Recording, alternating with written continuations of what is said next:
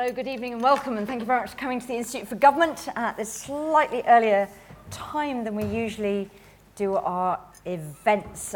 This, as you can see, is a very popular event because if you just put the hashtag Yellowhammer on anything, everybody gets very excited, but possibly we might be about to discover, are they getting too overexcited? So we're going to discuss that for the next hour or so. Just to introduce the panel we have assembled. On my immediate right, we have Ros Irwin. Ros is at the Sunday Times, and Ros is notable for the person whose byline was all over the big Yellowhammer splash that came out inconveniently while I was on holiday, but she sort of got hold of the documents and managed to turn 5-page documents into probably even more of that, of news coverage. So well done, Ros. So she's going to tell us a bit about actually what's in it. Then I'm delighted, I'm going to introduce my speakers in the order. I'm going to ask them questions, so this will be a revelation to them too. Philip Rycroft. Philip stood down in March of this year as the Permanent Secretary of the Department for exiting the EU. So while not privy to the latest version of government contingency planning, he was, of course, at the absolute epicentre of the government planning for the last time we thought we might leave the EU with no deal in the 29th of March. So he had gone by the time we might have left the EU with no deal on the 13th of April. So Philip will be there to actually tell us how these sorts of plans are used in government. Then on my right, I have Graham Gudgeon, Chief Economist at Policy Exchange. Graham, I think it's fair to say, is one of the Yellowhammer skeptics and has written rather coruscating denunciation of Yellowhammer in The Spectator, describing it as another outing for Project Fear 2.0. But at the same time, he also thinks there's a very good, strong case for greater transparency about these sorts of plans. So we'll be hearing from Graham. Then I'm absolutely delighted, particularly when he gets his voice back, that we're joined by the chair of the Exiting the EU Committee, Hilary Benn, Right Honourable Hilary Benn MP, seen on our platforms before. Hilary, of course, would be grilling Michael Gove about this document were Parliament sitting. May have the opportunity next week if the Supreme Court judgment goes one way when we get it, or may not have that opportunity. Has, I think, in any case, written to Michael Gove, possibly offering him the chance to come along and explain, but we'll be hearing a bit more about actually the view the Exiting the EU Committee will take about these documents and some of the hearings they've been doing on no-deal planning and holding the government to account for this. And then on my far left, and to sort of fill in the gaps left by any of this other comprehensive panel, is my excellent programme director colleague, Jo Owen. And Jo has spent the last couple of years at the Institute for Government getting to grips with the minutiae of implementing Brexit, customs, migration, no-deal planning, and what it means for Whitehall. So that's our panel. We're going to have a bit of a chat, and then we're going to have opportunities for all of you to ask your questions. And if anyone is in the next door room, and I'm forecasting and contingency planning that there probably are people in the next door room. So the mitigation I'm putting in place is if you are in a next door room and want to ask a question, make sure that when we get to questions you put your head around the door and indicate that, otherwise you'll be ignored. Anyway, so without further ado, I'm going to set off first with Ros. So Ros, tell us what's in these documents and why you actually thought it was really worthwhile taking a sort of slightly dull planning document when government, some might see it, sort of essential part of government business, and making it a rather big front page splash. So what is interesting about Yellowhammer? Well, we actually got the first 5 pages of the paper out of it, which, to be fair, is not obviously my decision, that's the editor's decision. But naturally, one supports one story's getting prominence in a paper, so I won't complain about that, clearly. So we felt that the public did not know enough of what a no-deal Brexit looked like and what was being planned for. And I think that there was a perception, I've heard MPs say this, that if we were going to have a general election, we were what the population was facing was an unknown, potentially a no-deal Brexit, versus a known relatively known quantity in Jeremy Corbyn, and clearly it is fair that people know what they are facing. Obviously, things have rather changed since August the 18th in terms of the political situation, but it did feel that they were potentially offering us an election at a time when we didn't understand what that was. And I don't think it's a dull planning document. I mean, it's written in a very dull way, which isn't very surprising perhaps, but I don't think it's dull. I mean, when I first read it, I was particularly horrified about the bit around Northern Ireland, given that at each point we have been told by the government that we will not have a hard border in Northern Ireland, and it very clearly states that it expects the prospect of no checks on the border and the possibility of having an open border to collapse very quickly.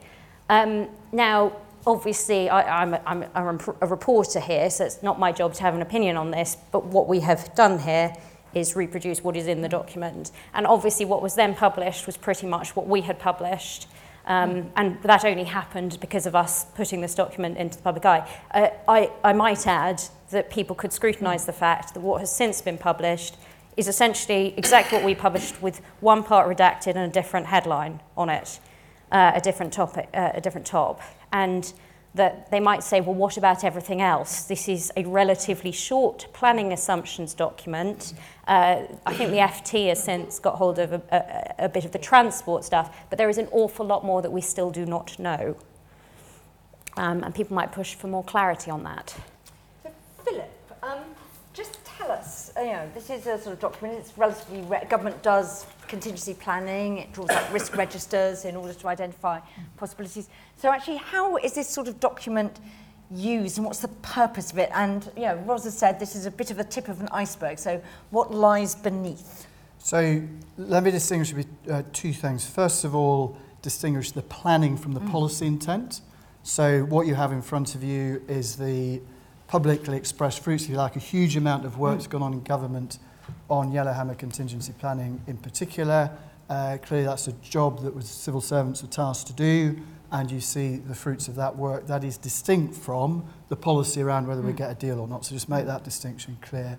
It's also worth making a distinction between the Yellowhammer work and the underlying no-deal planning work. So Yellowhammer does what it says on the tin, it's contingency planning.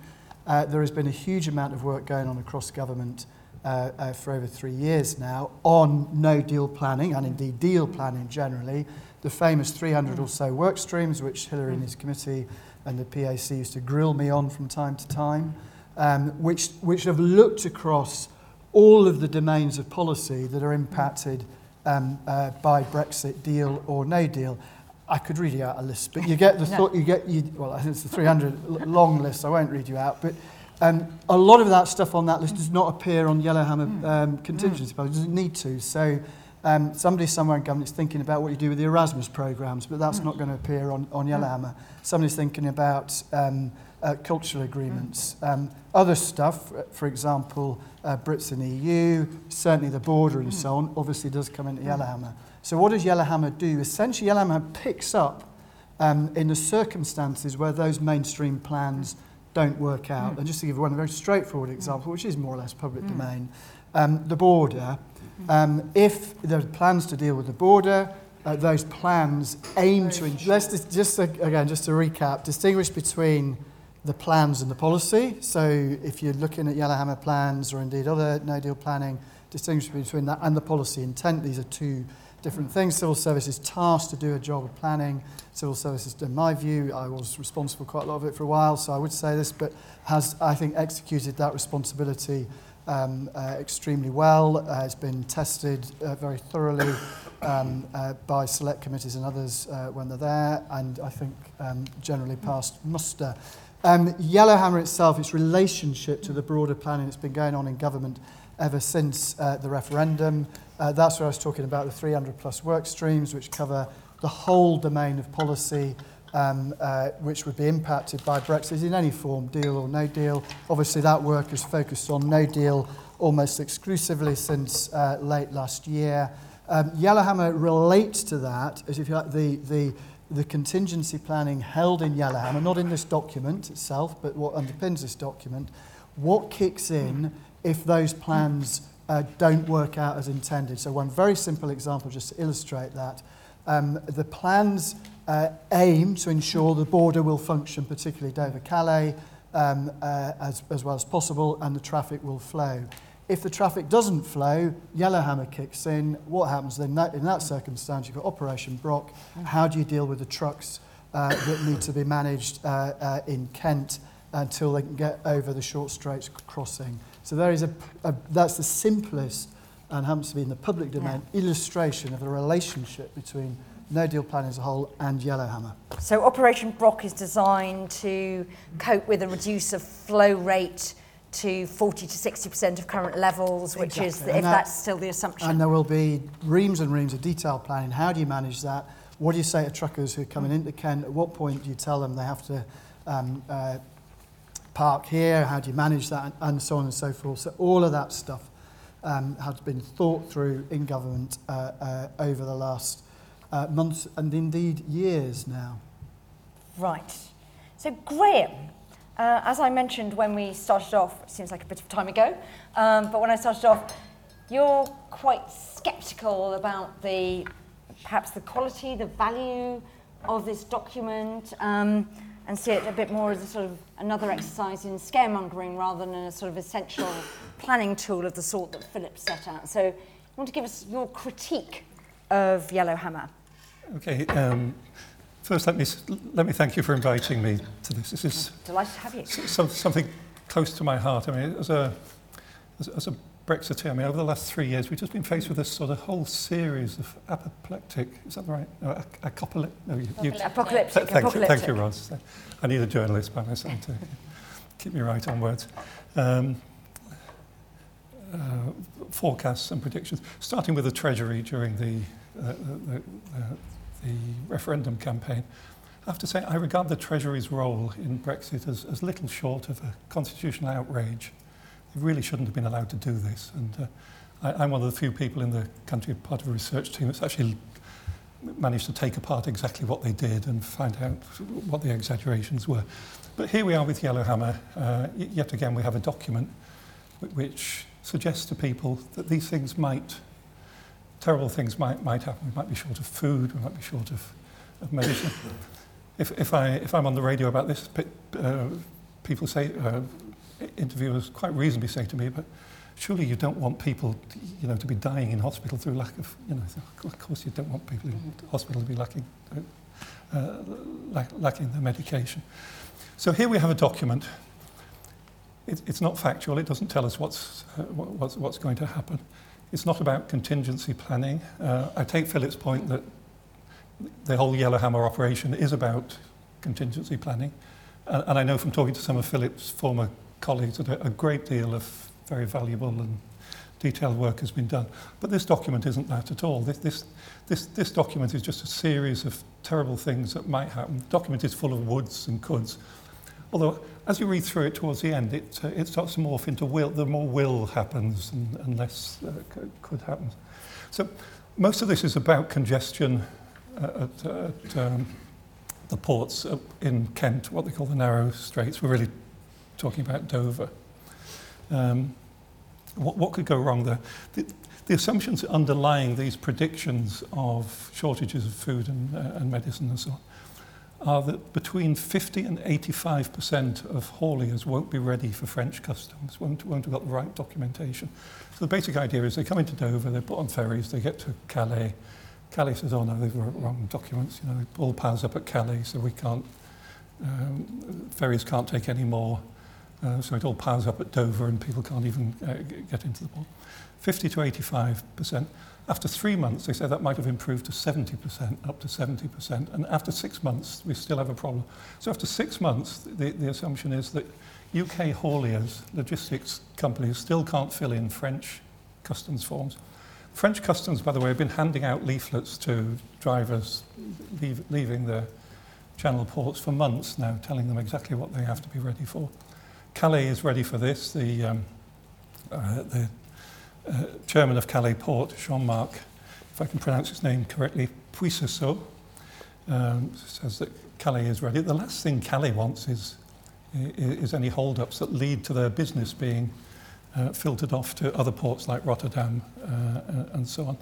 The regional president of the Calais region, Yves Bertrand, says exactly the same. But none of this seems to matter. None of this comes forward in this document. It just says, well, what would happen if 50 to 85%, 85% of hauliers can't fill in a French customs declaration? And then there's another assumption you build on this, which is that the UK authorities don't do anything about this. Now, as Philip says, actually a lot of preparations have been made, like Brock and so on, but none of that is in this document. It just says, well, look, if these lorries pile up and it doesn't really get better over 3 or 6 months, then these terrible things could happen. And I was sitting there thinking, yeah, it'd be terrible if we had an asteroid strike or a tsunami up the Thames or something, you know, I mean, all sorts of terrible things could happen. And of course, civil servants have to prepare for this. But these are outlandish assumptions. And of course, in the press, they're taken as predictions. I mean, that's exactly what Jo Swinson said at the Lib Dem conference yesterday. She said these things will happen. It's in a government document. She didn't say that you know, these are outlandish predictions, very unlikely to happen. And one can ask about civil service. I take the point that this reads like an internal memo that was never, it's not particularly well put together or headed. It's not quite obvious what its role is. So it's probably never meant for publication or to get this far. But the government, I think, firstly, should take precautions because we know the media will take any planning assumption of this sort as something that is likely to happen. That's how it's reported. That's how it's been reported 100 times, 1,000 times since this document, since Ros's great scoop, this document appeared. So Graham, I'm interested in this because if you think this, I mean, let's assume this is a document that the government didn't intend to come out, which I think is probably fair, don't know, but let's assume that. Your complaint, presumably then, if you think these are overinflated assumptions, would be that the government therefore will be wasting money by overinvesting in schemes to deal with an implausible flow rate or hiring too much capacity to deal with medicines and stuff. So are you suggesting that basically one of the problems for these sorts of slightly exaggerated things, maybe that this is a document that's dated the 2nd of August, new government comes in, civil servants present slightly scary assumptions to ministers and force them to, you know, we've seen 2 tranches of 2 billion put in to no-deal planning. Is your suggestion that this is leading to overspending on no-deal planning to mitigate these risks? That seems to be the logical conclusion of what you're saying. The real point I'm making is that in this particular document, the assumptions are just outlandish. So it's just government's not very good at doing that, is your but that doesn't mean that nothing could happen. Yeah. I thought that when all this Operation Brock started, that the problem was we didn't know what would happen, what the French would do. Will the French be very difficult on this? But there's no mention of that in this particular document. There is at the top. It says about how we think they're getting more hostile or whatever right at the top of the document. That we won't get, you know. Would you like to read that bit out? Sorry. I don't have it. Yes. I've got the, I think I think one of the assumptions actually is one of the changes in assumptions, I think, though I won't ask Philip to confirm this, is that actually because Calais is more ready than it was in March, that the assumptions of flow have actually improved from the March document. Calais clearly says they're absolutely ready. I mean, we might say they would say that because they don't want their business to disappear to Rotterdam.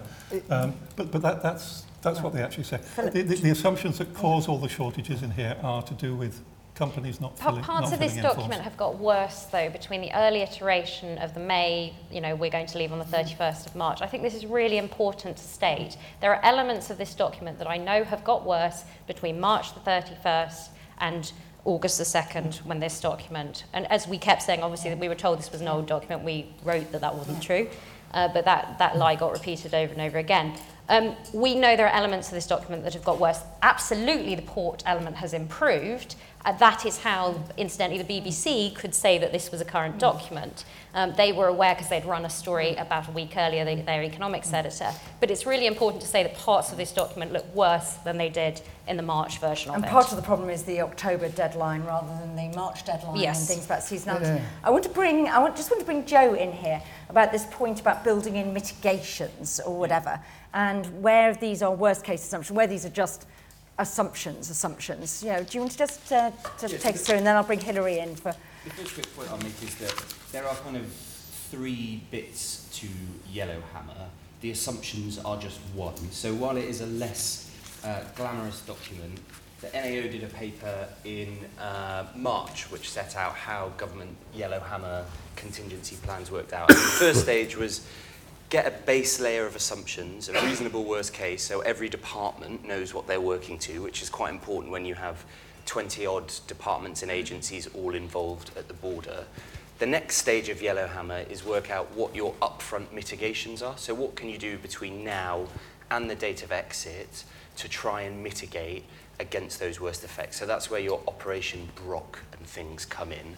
And then the third part of Yellowhammer is the operational centres that are being stood up to run eventually, I think, 24/7 for the point at which we leave, which will have thousands of civil servants being dragged from working on, say, aid in DFID to come and man operational centres, a big reorganisation within government, which was a huge task.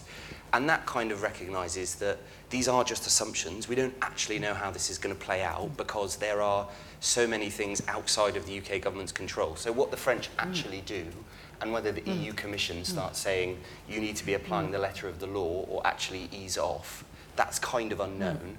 The level of trader readiness, also quite unknown, because while government is putting out its new communications campaign, these same people still read the newspaper and see Parliament's blocking no deal, Boris Johnson saying no deal 1,000,000 to 1. So whether they actually choose to invest is a different question. So there's so many unknowns. On the point about it being a reasonable worst case, I think, you know, whether it said base scenario or not at the top, it's the Civil Contingency Secretariat. What they do is reasonable worst case. They take the National Risk Register. They have a set formula for making reasonable worst case. So you can kind of assume that this is similar. But in some cases, as you were saying, Jill, there's a kind of sliding scale, right? So you have to put a number on border flow to come up with a reasonable worst case that is, you can debate it, but ultimately they've gone for something right at the hard end so they know that they're ready. But actually, in some cases, you can be pretty sure this stuff is going to happen. I mean, it says something about the UK will lose access to law enforcement data. I mean, not even EEA, single market members have access to that unless you're in the Schengen. So you can be pretty sure that is going to happen. It says no data adequacy decision. You can be pretty sure that is going to happen. So while some of it is a reasonable worst case that is there for being ready for the absolute worst, some of it, to use the terminology, is probably base case in that it's just a kind of matter of law that these things will happen. So Hilary, in your role as chairing the Exiting the EU committee, you've been taking loads of evidence on this. Are you surprised by anything in this document? You know, parliamentarians who got this published, is it helpful to have this in the public domain? And what might you have done with it, actually, if you'd been able to get Michael Gove in front of you, which obviously at the moment you can't? Well, I was very interested to receive 5 pages in an email on the Wednesday evening, but where's the rest of it? That's my starting point. I mean, the Welsh Government has produced a document of 35 pages, and the UK Government has released 5 summary pages. Now, as we know from what Philip has said, there's loads of work underpinning it. I'd like to see that. I've written to Michael Gove saying, can we have the rest? Thank you very much. Could you just explain what the difference is between a base scenario and a reasonable worst case scenario? Because it's quite clear that the version that Ros got hold of for the Sunday Times had base scenario on it, and the one that we've got is reasonable worst case scenario. If there's a reasonable best case scenario, can I have a copy, please? Seriously. That's, I think, the first thing. Secondly, will, would, might. Fair point. But I think, Joe, it's really important that you highlighted what others are going to do. Because we can put all the mitigation we like in place. It's what the French customs official does with their hand and their paperwork on the first day. And yes, it's true, Calais has built 300 spaces in the, I think it's the yellow or the orange lane, where they're going to put trucks that don't have the right paperwork. But as Michael Gove conceded to me, when they're all full, then the lorries aren't going to be able to come off the ferry, and so the backing up process begins. And it's not just a question of customs declarations. There's lots of other paperwork depending on what you're carrying. There is the great heat-treated wooden pallet shortage crisis. I questioned him about that. He didn't really seem to know what the answer was. But under EU law, if you're a third country and you're inputting goods into the EU, the pallets on which you carry the goods have to be heat-treated to prevent the transfer of nasty bugs, beetles and other diseases from entering the European Union. We took evidence in which the road transport folks said, yep, there's a shortage of pallets. So what's going to happen on that front? The Welsh document I read, it says, pressing the UK government for a strong interventionist approach to provide financial support which is sufficient, reasonable, proportionate, rather than relying on the market to adjust as firms fail. Or this wonderful one, a grant has been awarded to the DPJ Foundation to extend its existing one-to-one counselling. This is talking about farmers, because one thing that's definitely going to happen is the tariffs are going to be applied. There's no could about it. It will happen. And if you're a sheep farmer, you're in big, big trouble if you're facing a tariff of between 40 and 50%. The grant will support free mental health training to vets and feed firms so they can signpost farmers to the best sort of support. And the final point I want to make is this. I have to pinch myself, and I hope the audience, all of you here, have to pinch yourselves. We're sitting here discussing, as a matter of government policy, a course of action that could do all these things to our economy and our businesses. And if those who say it's all fake news, all I plead with you is, what if you're wrong? What if you're wrong? Because you need to be really, really confident that you're wrong if that's a risk that you are prepared to take. And I can think of no previous example in my lifetime where a government has advocated a policy that they know is going to cause damage to the country, to the economy and to businesses, which is why a lot of very able civil servants have spent so much time preparing for the consequences of what I regard to be the government's own folly. So, Philip, just sort of last comment, I'm just sort of quite interested. I think one of the things Graham's argued for is that actually there should be more transparency about some of these assumptions. Actually, we should be prepared to put these things into the public domain. Actually, that's a sort of bit of an aid to planning.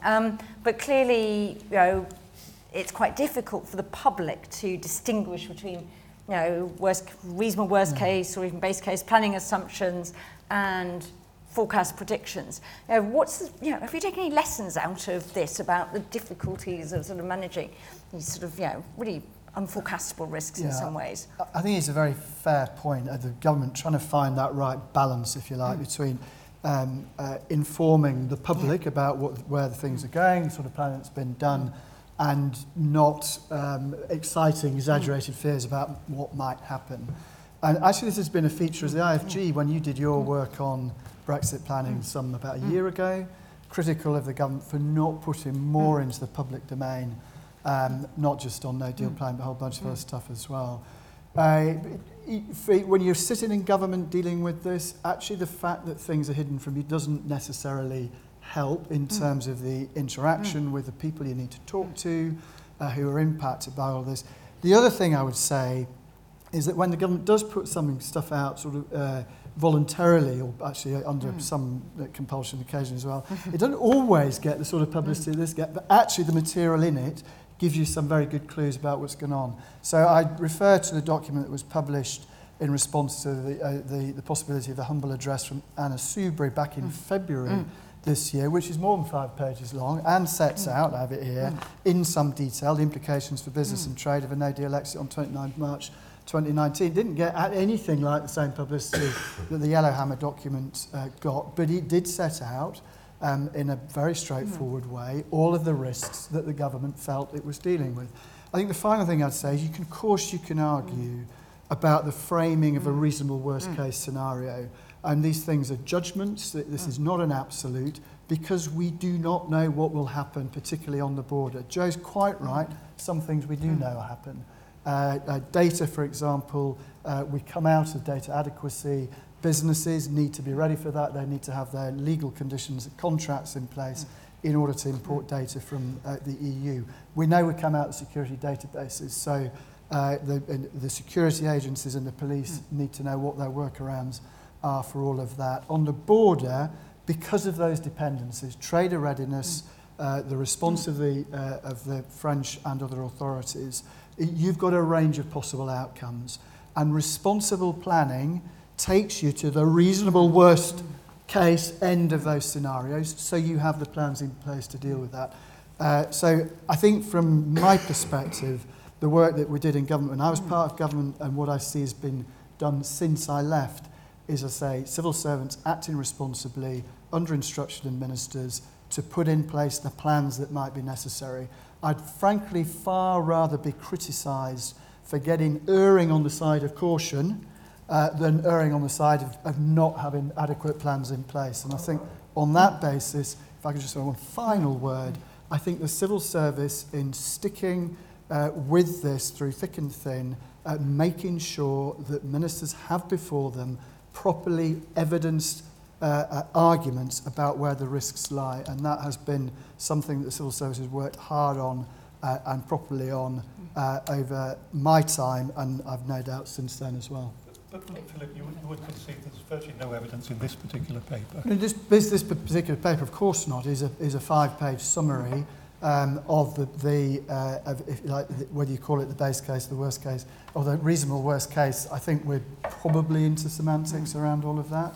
But this is based on the work that has been done to look at what the possibilities are in order to inform, as Joe's described it, the planning, the mitigations that might have to be put in place. And that has been the subject of a lot of work over time, and it's shifted. So, as has been already mentioned, because we know more about what the French authorities might be doing or have done or would do, that has changed some of the assumptions around the handling of the border there. Other things have changed in other directions, so October isn't a great time of year. It's not a great time of year for fresh. We're more dependent on imports of fresh fruit and veg from the EU. It also happens to be the most critical time of year for retailers as they stock up for Christmas, the most important time of year for retail. So warehouse space is constrained for those who wish to stockpile. I think the other thing that's just worth pointing out, if you're looking at this from a business perspective, and we forget there are hundreds of thousands of business worrying about this stuff, that they've already had to gear up for a March possible no deal, already had to gear up for an April possible no deal. The lack of clarity of the political messaging makes it really, really tough for businesses who have to undergo their own planning.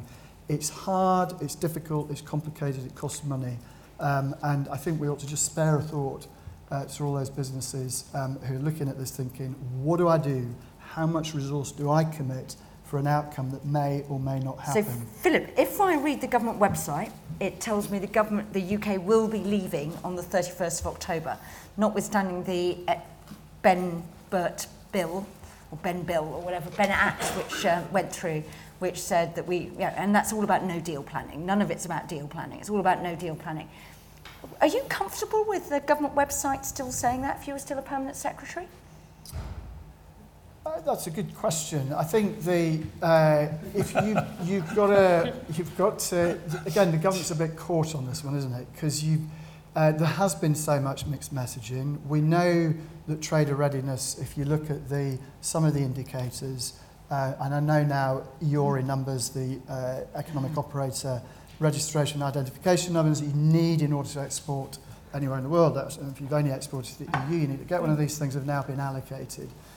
But if you're worried about trader readiness, you've got to try and persuade traders to go through the pain barrier to get themselves prepared for this. And the advantage of that, of course, then, if we are in a no-deal situation, which is still possible, even if it's unlikely on the 31st of October, more of those traders will know what they have to do to get to that border on day one, not just in week 3, in order to get across the border without any hold-ups. So I can absolutely understand what the government is doing. But you'll have to ask the government, not me, because I'm not part of it anymore. Okay, I'll let you go. Philip, thank you very much for coming. Let's go to some questions before I monopolise everything in the time. So if anyone has got any questions, if anyone's in the next door room and wants to ask anything, do remember to pop your head in, and we'll take questions in groups of 3. We've got roving mic there, so Lewis right to the back, and then Jess there. Yes, and tell us who you are. Hello, my name's Joy Ladico. I'm a journalist. Were I to subscribe to the Dominic Cummings is a Genius School, I would say it was a brilliant idea of him to leak this document to the Sunday Times in the first place, in that it would bring the public, make the public and businesses focus on what was going to go wrong and soften MPs to any deal that did arrive. I don't actually subscribe to that school. I subscribe to the idea that it will have been somebody who, almost in an act of desperation, wanted the public to know quite how serious a no-deal situation would be. However, the government is so confident at the moment that the country backs Brexit, and with no deal if possible, it confuses me that they wouldn't want to actually let their very supportive public, the will of the people, want to actually know what will come of it as a consequence, because surely everybody will accept it. So, is that a question? It's a statement with the question, which unfortunately Philip has just left. Sorry about that. But the very broad question is, why continue to suppress the information? Surely just get it out. Okay, do that, yes. Ian Corby, I guess from the other perspective, my question is anybody in the panel concerned that this will stymie government planning in future, as people will be very concerned about putting down on paper risks which, by virtue of being published, can become self-fulfilling prophecies. So you advertise that there's a possibility there's going to be a shortage of toilet paper, and suddenly everybody's going to go out and stockpile toilet paper. So do we need to go back to what the previous Prime Minister tried, which was briefing under Privy Council terms, rather than pushing this all out into the public? And okay, let's go to those. I think it's very interesting about transparency around planning, actually whether the UK as a nation is capable of dealing with sort of information. So Roz, you obviously thought this was quite sensational. You got loads of coverage for it and managed to change the weather a bit with this, and we won't discuss where you got it from, so I'm not going to ask you to comment on that. But I'm quite interested. I mean, you missed the answer then, shall we? Dominic Cummings. Oh, Dominic Cummings. Okay. Yeah, well, it's now on Sky News. Anyway, probably very pleased to hear that. I'm just quite interested in sort of what you're thinking about sort of editorially in the Sunday Times, given that quite a lot of the risks here are sort of panic risks. And there's always a danger that if you sort of mix and say there's going to be a shortage of this, that I will go and fill my cupboards with it, and it becomes a bit sort of self-fulfilling. So are you sort of thinking, when you're looking at these things, actually what is in the public interest, and actually what might be put out there and be harmful to the public interest? Yeah, we had to be incredibly careful, particularly around medicines. Obviously, if you say which particular medicines there are risks of which we can't stockpile, obviously there are a number of drugs that we can't. My story a week later was about another document that looked at neurology drugs, the ones that couldn't be stockpiled, and prioritising them in the event of a no deal. So which ones would be given priority to get into the country. And doctors were asked to do that work voluntarily, incidentally. They weren't paid to do it. And we decided against naming any drug because there is a risk, clearly, that people would cling on to that. We're aware of that, obviously, with insulin. You can't really cover that one up. I have a friend who is diabetic who is stockpiling insulin, and they're a doctor, and I think that's a terrible situation in which a doctor feels that they should be having to do that. So I think there are you have to be incredibly careful with this stuff. Clearly, many of these things were stories we'd already written ourselves and other papers had already written. One element of this was about social care, and the week before I'd actually done a story, and it turned out clearly that the person who had briefed me had read this document and was aware of the concerns around the social care industry in the event of a no deal. So clearly you have to be very careful with what you're writing. That said, we're obviously not naming specific medicines. Beyond that, I think there's a really important element of transparency here. I think people should be entitled to do what they can on a personal level to mitigate a problem. So Graham, one of the big holes in this plan, I'm coming on to Hilary on this, is on Northern Ireland, where basically the plan is we don't really have a plan. I think it says that it doesn't have a sustainable plan. For Northern Ireland, we've heard similar things, I think, from Karen Wheeler before the exiting the EU committee, former DG border group. You've worked a lot in Northern Ireland. The civil servants there, actually, because they're not under the control of ministers, put out some quite transparent stuff about the potential sort of risk. Do you think the government should actually be prepared to come out a bit more on what its plan, what actually might happen in Northern Ireland? This you mentioned, I think, that it doesn't mention cows getting culled in your article, which was, I think, a Newsnight story, wasn't it, about mass cullings of Northern Irish cows? Yeah, I thought in my article I added some of the bigger scare stories that are likely to happen. Oh, right. I thought you wanted those in as assumptions. But anyway. No, I'm just saying it wasn't... So were you worried by what this plan says about Northern Ireland, given your background in working as advisor to the First Minister? Just before I come on to that, could I just mention that I think something like 85% of British insulin supplies come from a single Danish company. If you go on their website, they say they've got 6 months stockpiles, and no patients in Britain will suffer from a lack of insulin, whatever happens to Brexit. I don't know if the Sunday Times has reported that, but they might like to add a rider. Well, I don't have that at my fingertips, but I know there are very genuine concerns about this within the NHS. Well, there were huge concerns. Yeah, I mean, the NHS is very interested in this. We get plenty of senior doctors say, look, you know, we might, if we have a shortage of this, patients will suffer. But these are always conditional statements. If there's congestion at the ports, we might have shortages, and if we have shortages, patients might suffer. Well, we can all agree with that, but you have to examine the start of that chain of logic. Will there actually be congestion at ports? Will there actually be shortages? But anyway, if you're an ill person, that's a pretty frightening thing to... But it's you that's frightening them, not me. It's not me who's frightening them. It's doctors talking to us and saying, I am concerned that we will not have a supply of radiology drugs, for example, because they break down. If you have any delays at the port, those drugs are, you know, irreparably damaged. Your Sunday Times not the worst offender at all, but the BBC will virtually never ask what the evidence is. I mean, there's people on the BBC and the other media every day of the week saying that no deal will be a catastrophe. I don't think sorry, I'm looking at one or two journalists here. And we have Boris Johnson saying a lot of the negativity about a no-deal Brexit has been wildly overdone. So I think we have both sides of those opinions coming into the world with very little evidence. I think anybody on one side. Anybody on the media who says no deal will be a catastrophe should be asked, what sort of catastrophe are you imagining? What form will it take? And what's your evidence for that? I mean, these are simple follow-up questions, but in my experience, they're never asked. But to come to your... Northern Ireland, I'm quite worried about Northern, because Northern Ireland is clearly, you know, I mean, these are, they're quite significant holdouts, but actually, you know, as you point out, there are lots of ports into Great Britain and whatever, but Northern Ireland does seem a particularly acute problem, and various select committees have examined the problems of no deal in Northern Ireland. Yeah, there are acute problems there. The worst of them actually is in dairy and big industry. And I mean, it's only about 3% of output in Northern Ireland, but still a lot of farms, and you know, and some of them are good friends of mine. Majority of farmers. Yes, is this microphone picking up? Is it? I think it just needs to be a bit louder. Oh, just a bit louder, right? Okay. Do shout again if I start fading away.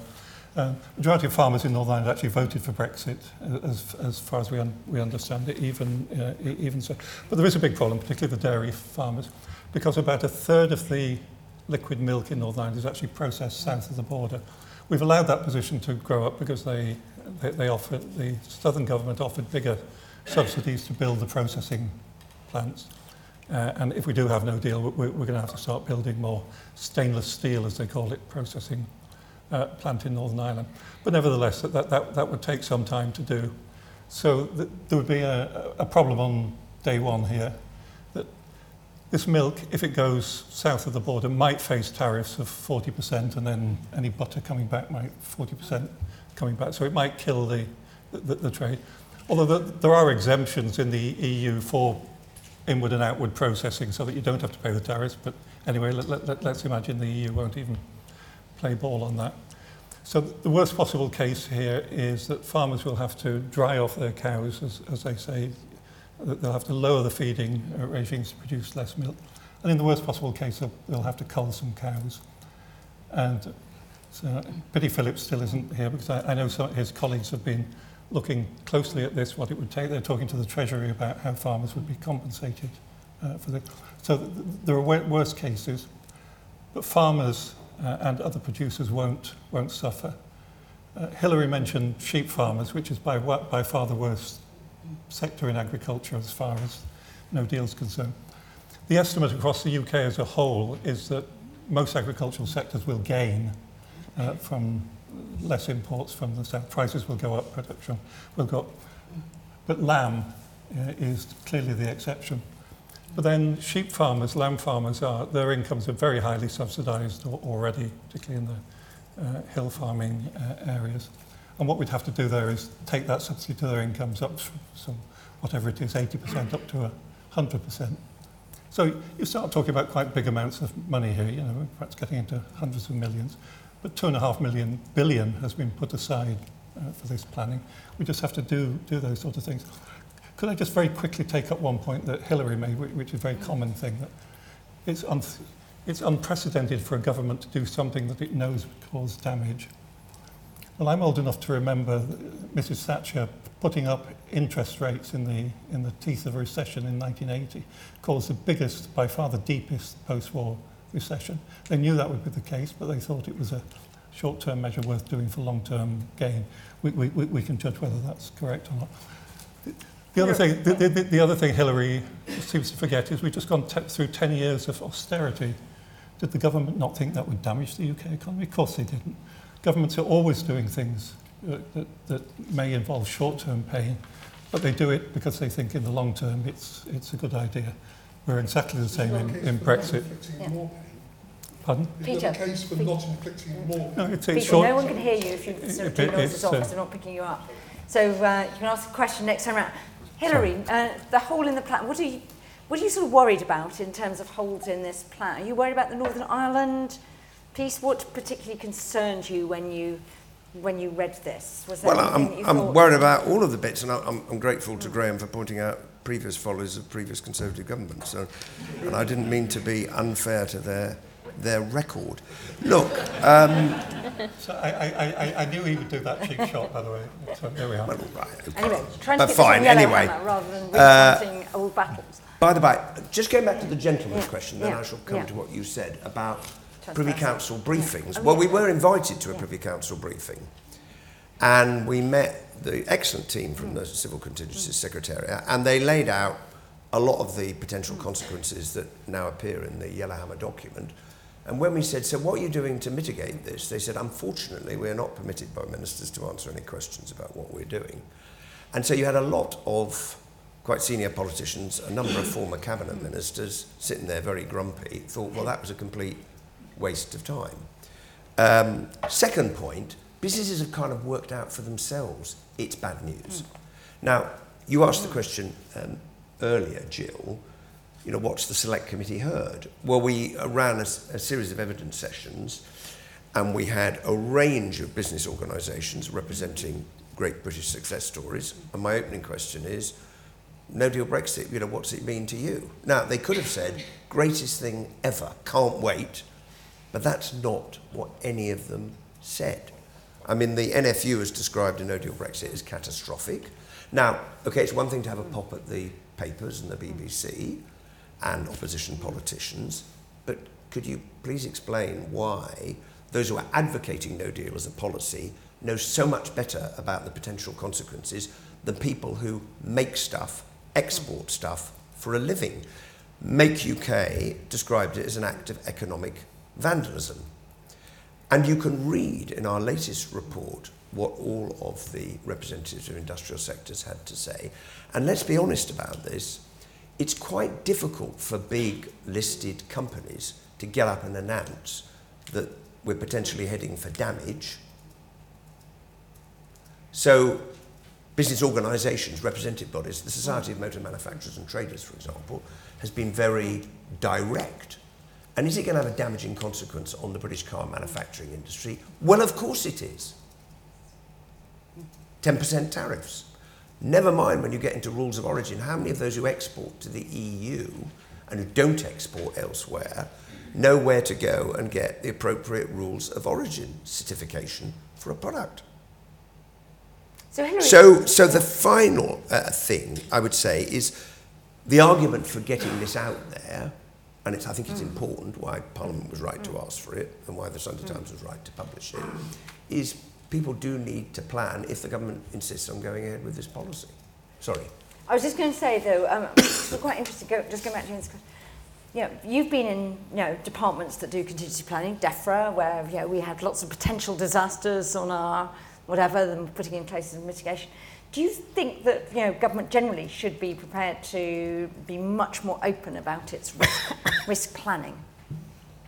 And can we educate the public to understand what we're doing when we do that? Because that seems to me to be one of the sort of problems. No, I think this is a very important but a very difficult question. I sat on MISC 33 when I was a cabinet minister, and that was looking at preparation for human pandemic flu. And it was probably the scariest thing I did during my time as a cabinet minister, because it really opened your eyes to the potential consequences for society of a breakdown in the way in which we expect things to run. Because you can calculate, you could say the infection rate is this. So on any given day, 5% of primary school teachers won't be present in school and 5% of children. Believe you me, the moment that fit human beings start dying of human pandemic flu, no one is going to send their child to school. Well, I wouldn't. So it was really important that we did that, because one of the consequences, we decided to buy a load of Tamiflu. Now that can mitigate the severity of the symptoms, and we decided to pre-order a vaccine at great expense. Because, as I remember saying in the Cabinet Subcommittee, do any of us want to be sitting here when someone says, you saw all of this, why didn't you pre-order the vaccine? So we decided we were going to order the vaccine. Now, it is a really good question, Jill, to what extent you should share all of that with the public, partly because you don't know exactly what's going to happen depending on the consequences. But prudent government does require you to guard against these contingencies, which requires you to have done the planning, and then you have to make a judgment as a government or a minister about how much you put in the public domain when, depending on how likely you think it is to happen.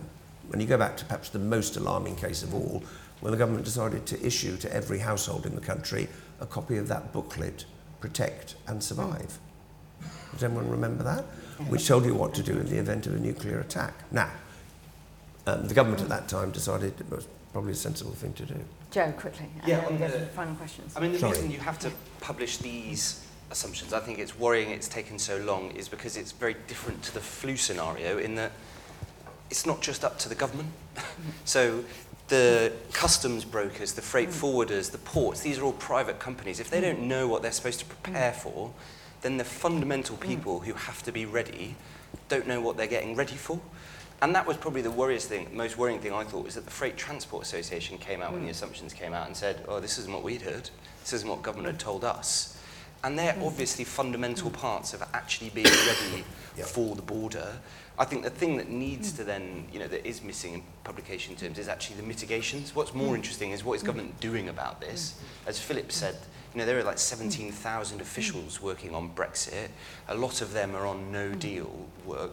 We don't know, Michael Gove says 300 projects, 600 milestones. We don't know if they're red, amber, green, whether we should be worried about certain areas or not. And in the same way that Major Projects Authority publishes a report every year of the biggest, scariest projects in government, the Major Projects portfolio, I think there's one Brexit project on there because it was on there already, the customs system. We don't actually know of these projects, what's on track, what will be ready by October 31st, and what won't, and what that means. Okay, I'm going to take final questions because you've all been incredibly forbearing, but I don't want to make sure. Now, lots of questions. Anyway, okay, so we've got Jess will go over here, and Lewis right to the back, and we will do, so one-liners if you possibly can, and then I'll go down the panel and ask them to take anything they can, yeah. Thank you. Should we not be concerned about continued editions of Ben Burt bills or the like, almost undermining readiness if we do finally get to the point of no deal, and there's a sort of business weariness about continued preparation and nothing happening. So I missed the first part. I think you're making no deal worse because... No, I wouldn't say that, but should we not be concerned that readiness might be undermined by kind of continuing to extend and then continue to warn? Okay, so we'll just take these down. Yes. Yep, there. Angela Pover. I'm a cattle farmer from Cornwall, and I would just urge the panel to be cautious when you cite that you have spoken to trade associations, because in Cornwall the farmers don't, when we have our officials from the NFU come and speak to us, they basically leave the room with their tails between their legs, because we are really waiting for a no-deal Brexit in Cornwall for farming community. And I also heard you mention the Transport Trade Association. If the government actually went and spoke to some of these organisations such as TNT or FedEx and spoke to their directors and their managers, I think you'll find a different view, that they are absolutely ready. They are very clever people that work for the transport industry. They wouldn't be approaching the end of October without having an idea of what they were going to do. So I just urge that on the panel when you cite trade associations speaking on behalf of industries. Okay, that's very interesting. Some more potential witnesses for the Exiting the EU committee. Yes. Hi, Ros Boyle, Ernst & Young. One for Hilary. You said in your spiel that there was a high correlation between the likelihood of something happening and how much it's put into the public domain. Do you think this is what's happening in the government now, that they think there's a low possibility of Brexit being a no deal, and hence why they've not released enough information on it? Yes, and go Lewis there and Jess there. Oh, anyway, Lewis, then. Jess. Yeah. Okay, yes. Hi, Just Mia Hunt. Pick everybody up.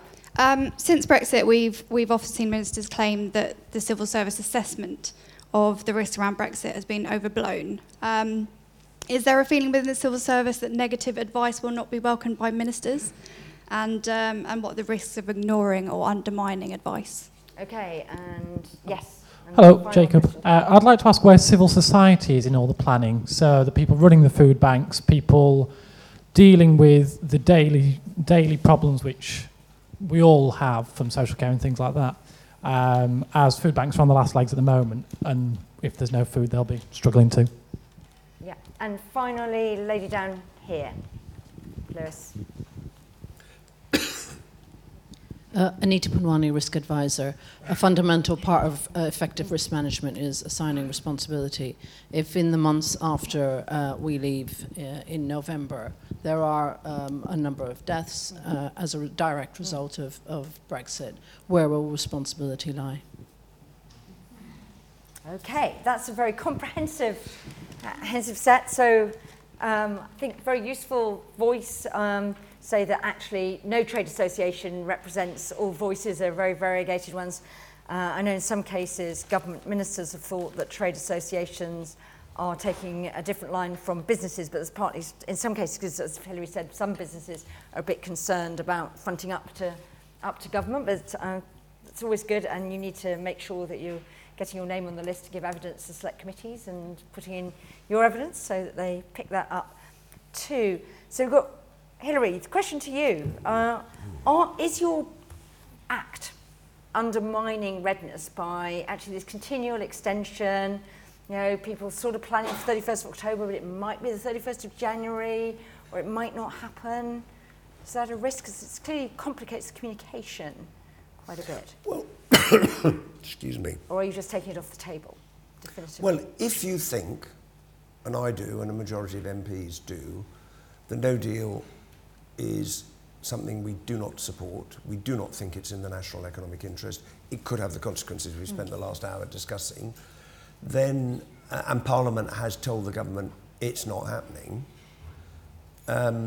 Yes, I can see why that would lead some people to conclude, well, do we really need to bust a gut to get ready? Because it's not going to get through Parliament. But if you think it's the wrong thing, then that's not an argument for not legislating to prevent it, which is what happened in the European Union Withdrawal Number 2 Act that is now on the statute book, I accept entirely the point you make, Madam, about different people have different views about Brexit. That's why we're in the mess that we are. And we've certainly had evidence from people who said we think it's going to be terrific.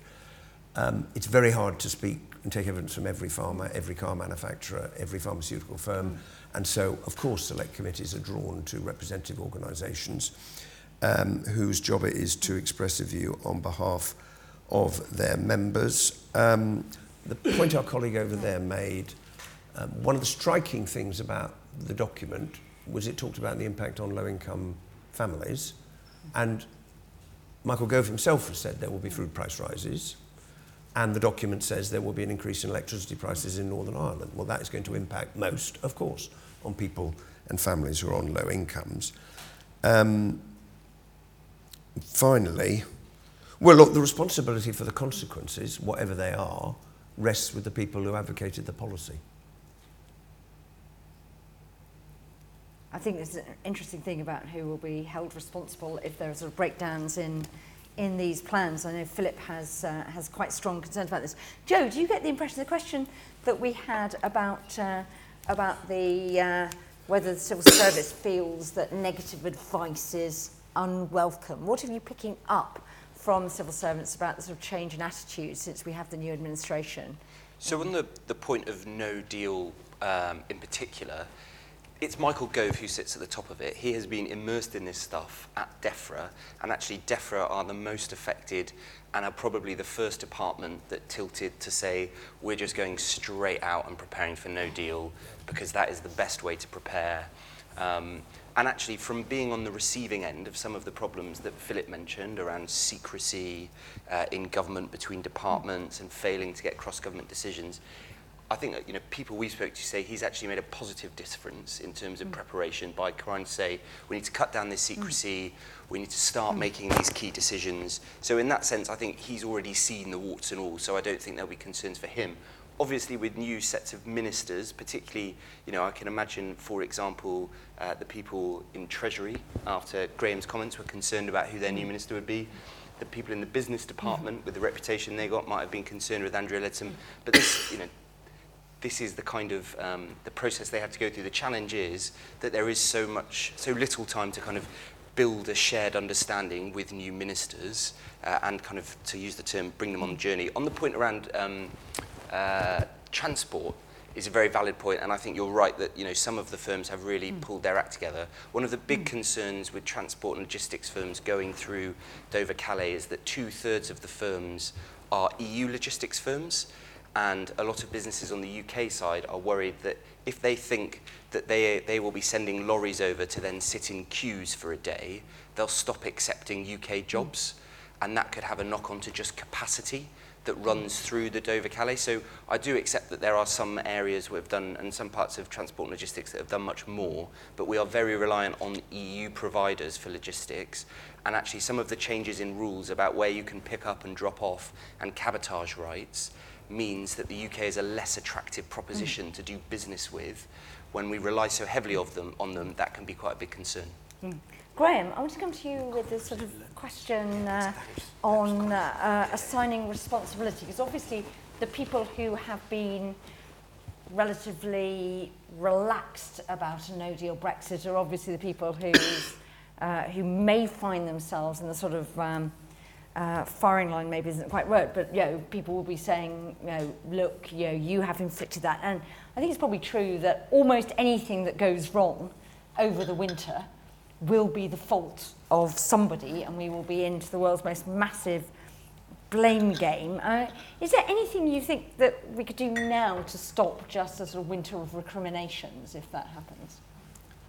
No, of course not. You'll get huge recriminations. Everybody will blame everything on Brexit, as they already do, really. I mean, that's what we're so you're just relaxed about that? As Hilary said, we're a divided nation, and all sorts of stuff is going to be thrown around. But it was a very interesting question. Look, if people die, who's to blame? Well, if people die, let's have an inquiry to see who actually was to blame. I mean, if they died because insulin supplies weren't coming through, why weren't insulin supplies coming through? What exactly happened? I don't think there'll be much in the way of congestion at ports. I don't think there'll be shortages of anything. And I don't think anybody will die. But if things go badly wrong and something does happen, let's find out why and apportion blame accordingly. One of the charities, I won't say which because I don't have their permission to, but has asked the Department of Health and Social Care this repeatedly. Are you recording, one of the health charities, do you have any system of recording any deaths that have happened?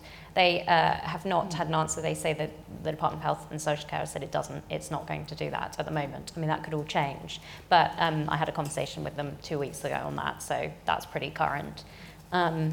So that isn't a plan, and clearly I think there will be a push for that to be a plan. And what about this question here about sort of actually putting things, the sort of relationship between likelihood of something happening and putting things into the public domain? Well, I thought one of the really important parts right at the top of this document was it talked about EU exit fatigue, which obviously we've talked about a lot. People are prepared now for the 31st. They prepared for the April exit, didn't happen. They're now preparing for this third, which may or may not happen.